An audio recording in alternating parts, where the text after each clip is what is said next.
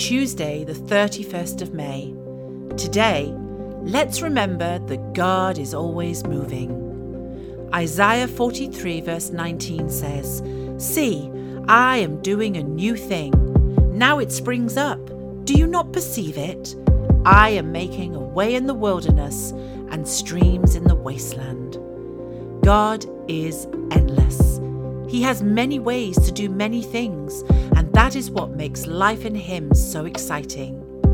There are things that will never cease or change in Christ, but the way that He fulfills those things will have fresh breath and grace every day, or they will become stale and ritualistic very quickly. Life in Christ has a habit where what was not possible one day is inevitable on another day. What was impossible there is possible here.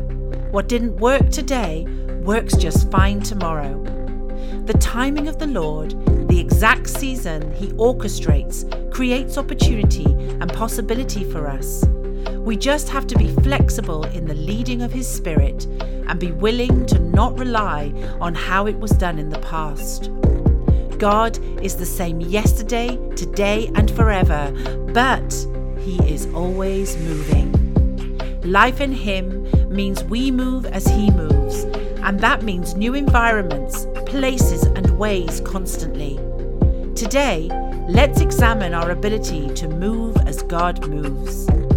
Life in Christ is an exciting journey of movement and progression, and the ability to move as He does is a key behavior that we need to have, so that we don't give power to things that are no longer relevant simply because He has moved. So remember, God is always moving. Look, I am doing a new thing. Now it springs up. Do you not perceive it? I am making a way in the wilderness and streams in the wasteland.